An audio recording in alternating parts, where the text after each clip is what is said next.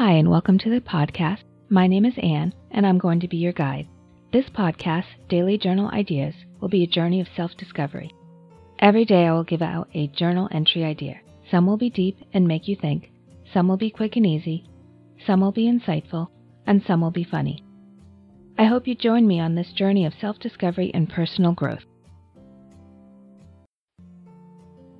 Today's daily journal idea is, it's our weekly planning day. I do a scheduling day every week, usually on a Friday, but do whatever day works for you. I do it on a Friday because I can figure out what I need to get done on the weekend, as well as plan for the week ahead. I pull out my calendar and look for tasks that I have listed, any appointments coming up, or anything I need to make appointments for. Don't forget to schedule something for yourself.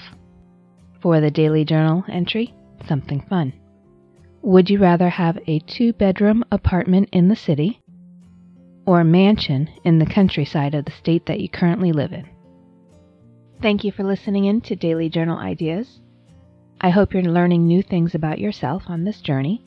Please hit the subscribe button on your favorite podcast app. And don't forget to leave a review on the iTunes website.